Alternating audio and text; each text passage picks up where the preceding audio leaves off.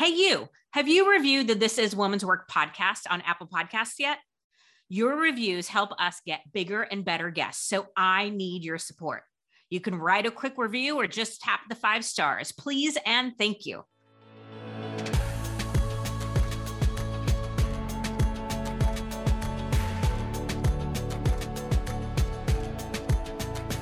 I am Nicole Khalil, and if you're a regular listener of This Is Woman's Work, you'll know that I'm pretty passionate about equity and inclusion for women. Heck, I think you could probably get the idea from just the name of the podcast. And yes, I advocate pretty hard for women, but it's important to me that in advocating for women, that I don't do it at the expense of anyone else. I am a woman, I work with women, and I'm raising one too, so I feel I can be particularly relevant in this space. But I'm also committed to standing for the equity and inclusion of all people, all genders, all races and ethnicities, all cultures, all sexual orientations, all identities, all abled and disabled, all people. I stand for a world where we can show up as our authentic selves and have our differences be valued, appreciated, and celebrated. I'm also aware that I drop the ball in my actions, words, and perspectives more often than I'd like. I catch myself using terms like both genders, which implies there are only 2 gender identities, and I know that that's not true. I even had a listener point out that I used the term walking miracle, and she has a child who's most definitely a miracle, but has spina bifida and can't walk as well as others. So I started using the term living miracle, and I'm grateful to her for having the courage to bring it to my attention. Being a woman is hard in a lot of ways, but there are many women who face extra equity and inclusion challenges on top of just their gender. I've asked Jill Griffin to join me today to discuss how we, as leaders, can improve accommodations for people with disabilities. Jill was involved in an accident that led to head trauma, forcing her to rethink and reboot her life and growing career. She's been featured on Work Life with Adam Grant, which you know I'm obsessed with, is a speaker, executive coach, and is working with so many big brand names as an invisible disabilities advocate. Jill, thank you so much for having this very important conversation with me today. And I want to start by asking, what is an invisible disability? First of all, thank you. And thank you for that opening. The opening is, I feel like it's my rallying cry too. So thank you for taking the time to really break down what you stand for. An invisible disability is a great question. The American Disabilities Association basically defines it as something that would get in the way of your ability to perform your regular tasks. And while that is broad and nebulous, it is anything from what I have, which is post-traumatic brain injury, superior canal dissonance syndrome, right? Vestibular disorders. It's also people who might have early stage MS, who might have severe back or trauma or muscular trauma that necessarily you don't see. An invisible disability doesn't walk in the room with me. So therefore, it's normal. I understand this, that you would then think I'm able-bodied, and then you make assumptions according to that. And what's happened throughout my career, and we'll get into it a bit, and what I hear from so many others is that it's those assumptions that then make it really hard for people with invisible disabilities to get the accommodations they need. Because if you can't see it, you don't believe it. If there's no evidence, you think maybe I'm a prima donna, or maybe I'm just complaining, or I don't want to work that hard. And accommodation doesn't mean I'm not doing the work. It just means how I do the work might be slightly differently than the way you do the work, but I'm still held to the same standards of outcome and performance. It's just an accommodation. So there is a lot that you said that resonated with me, but I think the one thing that you said that I'm really glad that you did is this idea that people might perceive it as being, not doing the work or being dramatic or whatever, because it's not in your face obvious, because it's not visible. Quick question, would learning disabilities fall in this space? Absolutely. Yep. Okay. So what I would love to know is, what is different, harder, or easier about having an invisible disability versus a visible one?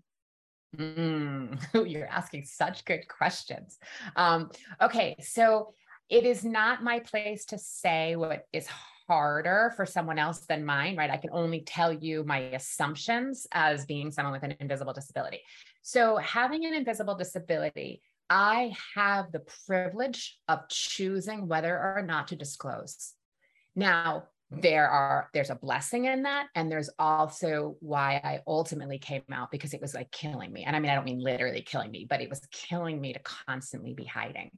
So where someone who has a visible disability, perhaps when they enter the room, we see it. So we, assuming we have empathy and compassion, perhaps would not assume able-bodied assumptions against them. Whereas someone with an invisible disability, let me just take a step back. So I hid because when I first disclosed, I was then fired. I disclosed that I had a disability, that I couldn't do certain things like go on the corporate yacht. I couldn't go out in environments where lights were really impacting my vision or my vestibular ability to stand upright. And that therefore, it wasn't made clear to me that it was a job requirement, but entertaining clients and going out then as you're in a job became part of what I was expected to do as I advanced. And because I couldn't do it, I was told, I think you can, I think you just don't want to. And within about a week of me disclosing that and then not going to a company event, I was released from a company because I was told I wasn't a team player. So I made the decision in that moment, because I needed corporate sponsored healthcare. I made the decision in that moment that I was no longer going to disclose. And the other thing that happened is that so many people want to hear a before and after story. They want to hear like, what was your life like before? And then what happened? And oh, what's it like now? And I'm sitting here to tell you, it's the same, because you as the employer, because of the choices I made, did not suffer. It was me who suffered. My relationship suffered. My health further deteriorated. Everyone else suffered because I gave it all to my work so that I could continue to perform. And I wanted to perform. I wanted to be a high performing individual, but I also had to keep that health care so that I could get well. So at times then, in subsequent jobs, I didn't disclose, but I can only imagine how wacky my behavior must have been to my employers and my colleagues. And I'm accountable for that, right? But if you don't see it, it's like, I didn't disclose at times because the lack of diagnosis and the lack of awareness on brain injuries in general, I didn't want to be seen as like fragile or broken. I didn't want opportunities taken away from me. I also didn't want to have you decide and give me unsolicited advice as to how I could work within the environment better based on assumptions that you can't even see and tell me how to work. So there was the privilege to not disclose and to appear, again, I'll use the term normal and able-bodied. And then, which again is very triggering for some people to call normal, because I don't really believe in normalcy, but just to keep it in the language. Yeah, right? Normal is boring anyway. So okay. And then there's the by not disclosing, then I had to keep up in ways in which I couldn't. So I had constant imbalances, loss of balance. We could be in a room and someone without warning can shut the lights and hit the projector and show the video. That could knock me over. We could be jumping into a cab to go to a client meeting, and I asked to have the front seat, and you're like, no, you like shotgun, you call shotgun. And this is a true story. Now I'm in the back seat with a Walgreens bag and I'm vomiting because of motion, right? Or there's a moire effect on my computer because the screen is old, and therefore it's giving me not only dizziness, but it's also impacting me where every time I stand up, then I look like I'm drunk. And now people are asking me if I'm drinking on the job or if I'm taking drugs, right? So those types of things are happening. But after you're hired, there's no container for disclosure. The only time that you can disclose is when you hit that button. Are you disabled? Are you a veteran? And then potentially they might be asking you some, things about your gender, your race, et cetera. But that's the only time to disclose. Once you're in the job, and I've worked for publicly traded companies my whole life, there has never been anything in an employee handbook discussing invisible disability. There's been no training for senior management. So you start to see where I'm hiding because I feel like you're going to discriminate me, but by not disclosing, I'm making myself the victim that I don't want to be. Mm-hmm. But the system isn't set up to take my disclosure. So you end up being in this scenario where if we want to do better, there's no glide path forward as to how we can do better. Yeah, it seems like it would feel like a no-win situation. Okay, so people have said this to me in my work. It's like, well, that's illegal, and I go, well, just because it's illegal doesn't mean it's not happening. There's a lot of things happening illegally. So, as you shared your story of being laid off, I mean, isn't that illegal? Sure. It was illegal then too. So to be clear, I don't think that would happen to me today. I can't obviously speak for others. I don't think that would happen to me today. Again, my injury was in 2002. So this is shortly after that. There's a different level of awareness and I think empathy and compassion that is now going on in the workplace that was not available 20 years ago. It is illegal, but it's nuanced. I mean, no one said to me, you're fired because you didn't go on the boat and you have a disability. They said your work with us is done and you're not a team player. Mm-hmm. Yeah. Meanwhile, everything else was in my performance was fine, right? My reviews showed that I was fine. I had just received a huge bonus, right? Everything was fine, but I wasn't able to do that. So yes, it's illegal, but it's nuanced. I mean, there's enough muddiness in coming forward that you could be further discriminated against. So disclosure really comes down to a personal choice. You have to weigh the pros and cons for you personally to decide if you want to disclose. So I have it on my kind of list of questions to ask a little bit more about disclosure. But before I get there, I would love to focus in on the creators and keepers of cultures, the leadership teams, the executives. What should leaders of corporations and businesses be thinking about or accommodating for as it relates to invisible disabilities? Yes. So I believe that the path towards inclusion, right? Inclusion is not a goal, it's a culture. It can't be like on your OKRs. So I believe that the path forward to inclusion is top down and bottoms up approach. So first, from the top is that leaders at every level need to be educated.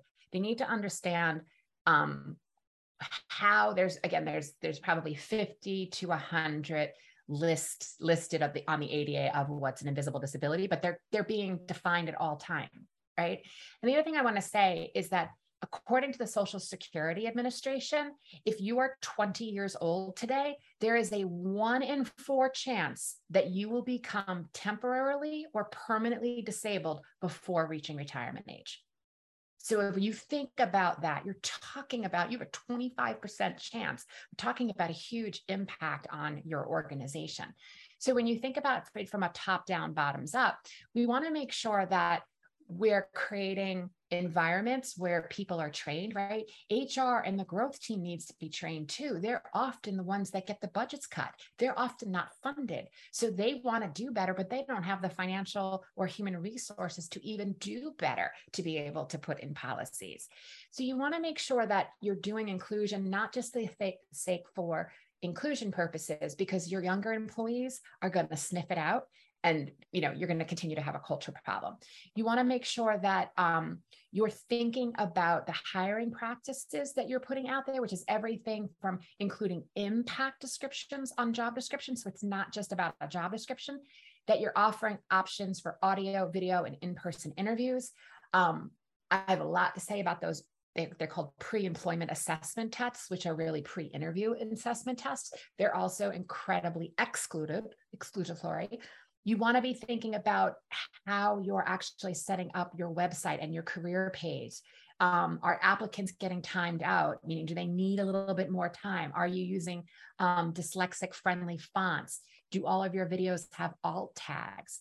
In addition to training leaders so that they know, we also need to make sure that the accountability is 100% on me to disclose. I don't expect any kindness nor compassion, especially if I haven't disclosed.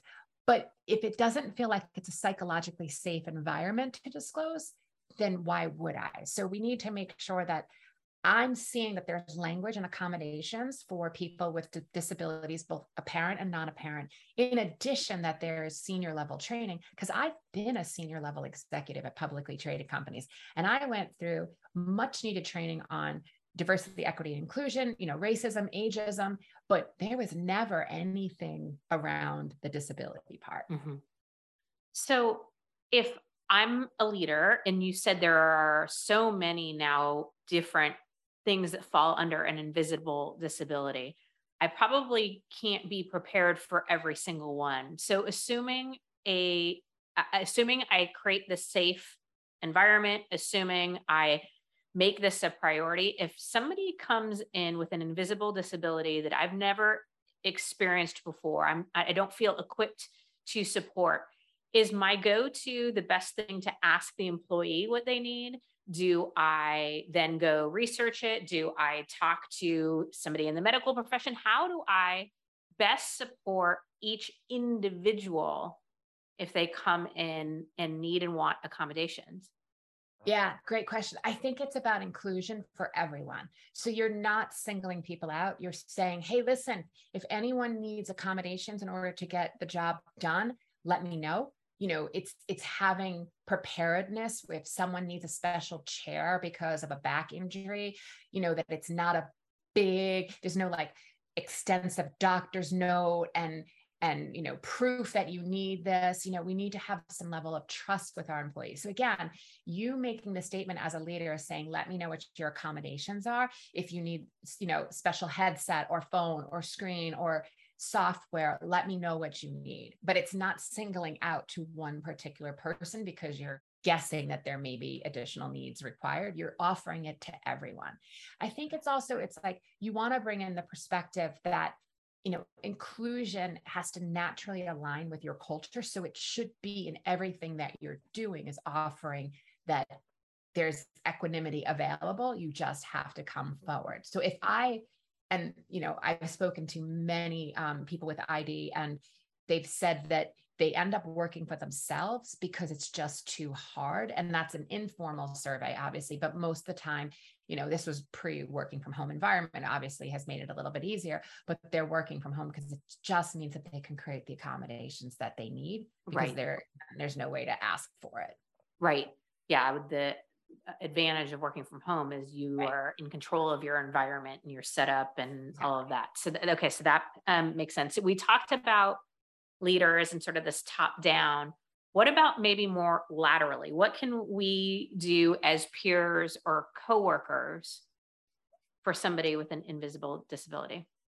I think it's really just before we judge someone based on their behavior. It's the same thing is like, hey, how's it going? I mean, it's starting relationships with people. It's being human. It's coming forth with empathy, coming forth with compassion. If you see someone that is struggling, perhaps they're struggling with a software, or they've asked like, hey, do you mind if we lessen the speed of the ceiling fans?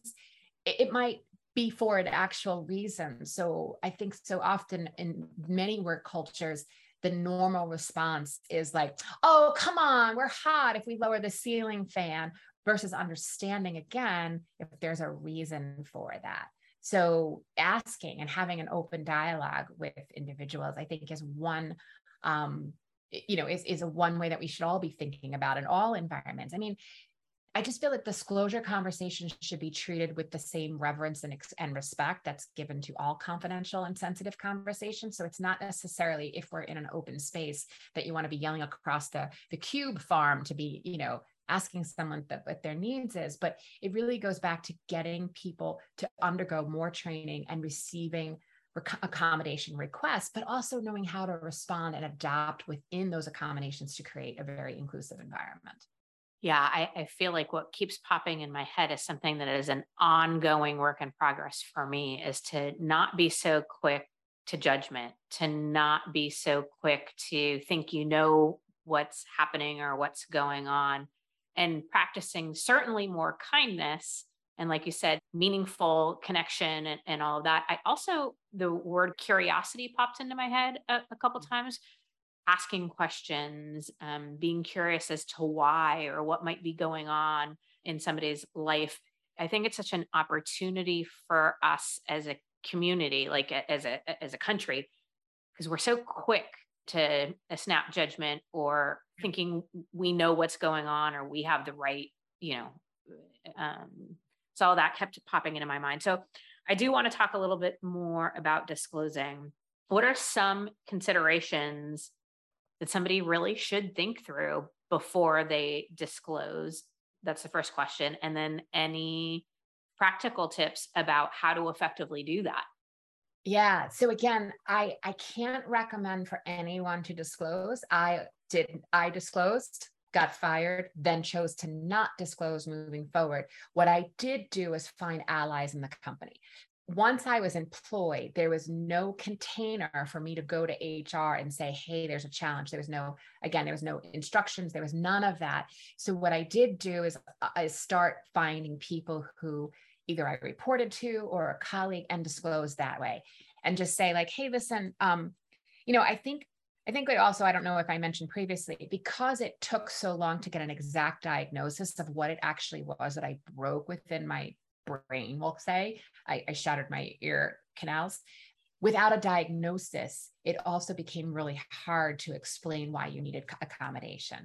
So often what I would do then is if we were going to, I worked in media and advertising, so there was a lot of stimulation. If I knew we were going into a large presentation, I might look at my colleague next to me and just say like, hey, if they turn the lights out, I might need to just grab your arm. Is that okay? And once I was able to say that to people were like, oh my God, Griffin, what do you need? Grab a bicep. Like, absolutely. Let me help you. Right. They're like, I just feel like there are angels everywhere. But it was that mutual, like I was hiding, they must have sensed something was weird that was going on back and forth. So it just makes it harder to build a culture of trust within each other, and to know where, to go forward. So as far as disclosing, for me, it was finding allies that I felt that I could trust, that I could give a clear, specific ask to, right? I need to sit in the front seat of the cab. I need to make sure that the light above my workstation isn't blinking to put me into a seizure. Hey, can you help me get that work order in with the building management to expedite the light bulb switching, right? Those types of things. And then again, because I didn't personally have that experience, I waited until my success was so in your face and I had data and proof and numbers that you wanted to help me accommodate because you couldn't lose a high value employee. And my wish is that no one else has to get to that level of success before they can ask for an accommodation. So I think also I would go to your employee handbook and I would see what it says about disability in general. If your company is over 100 people, they most likely have written out, and therefore you would fall under the regular disability language and copy they put into the employee handbook, and then see how the company is handling it. And for anyone that's listening, I'm a tax break, okay? So you hiring me and making a couple of accommodations helps your numbers, and you also get a tax break. And you also get additional resources and funding to train your HR and growth and learning and development professionals. So again, if you're under 100 people, not an expert in that area, I'm talking in the larger 100-person plus companies, you having someone with that has a disability in some sort is not, they're still hitting the goals and requirements. It is not it's basically, there's no issue that you need to worry about as far as that. The job is still going to get done. It's just going to get done differently. Well, and you said something at the start of our conversation that I think is important to reiterate. We can assume that everybody wants to be productive and good at their job, right? Absolutely. And so my thought is like, if you do create a safe environment and you are accommodating and somebody doesn't deliver or perform, that's a conversation that needs to be had as an employer to employee, no matter what, right? Absolutely. And again, the employee never has to disclose. They never have to disclose.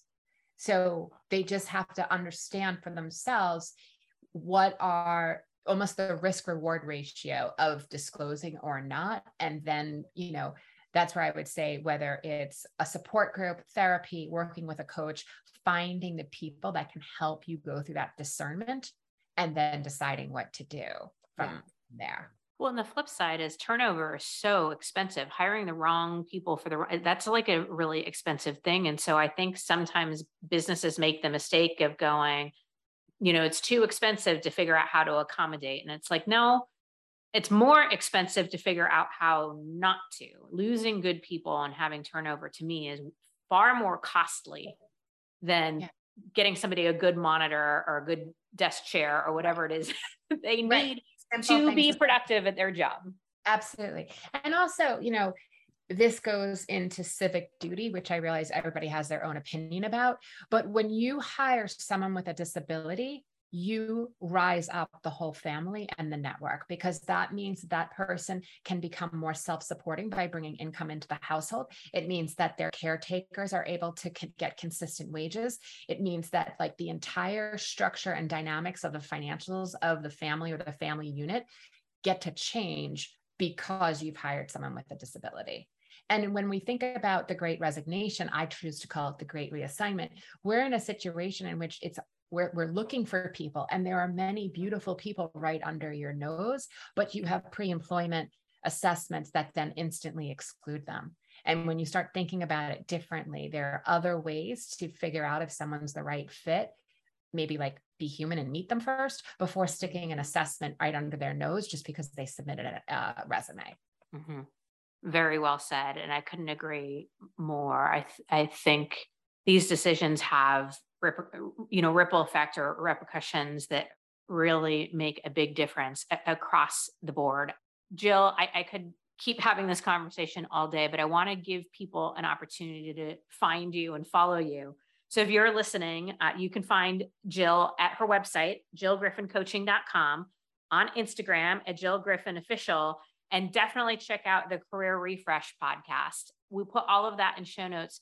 Jill, thank you so much for your time today, for the conversation, and most importantly, for the great and incredibly important work that you're doing. Thank you. I really appreciate you having me here. All right. One of my favorite quotes says, "Be the change you wish to see in the world." So let's be thoughtful, kind, and inclusive. Let's stand for everyone getting to live their truth. Let's love and support one another, not in spite of, but because of all of our differences, because that is woman's work.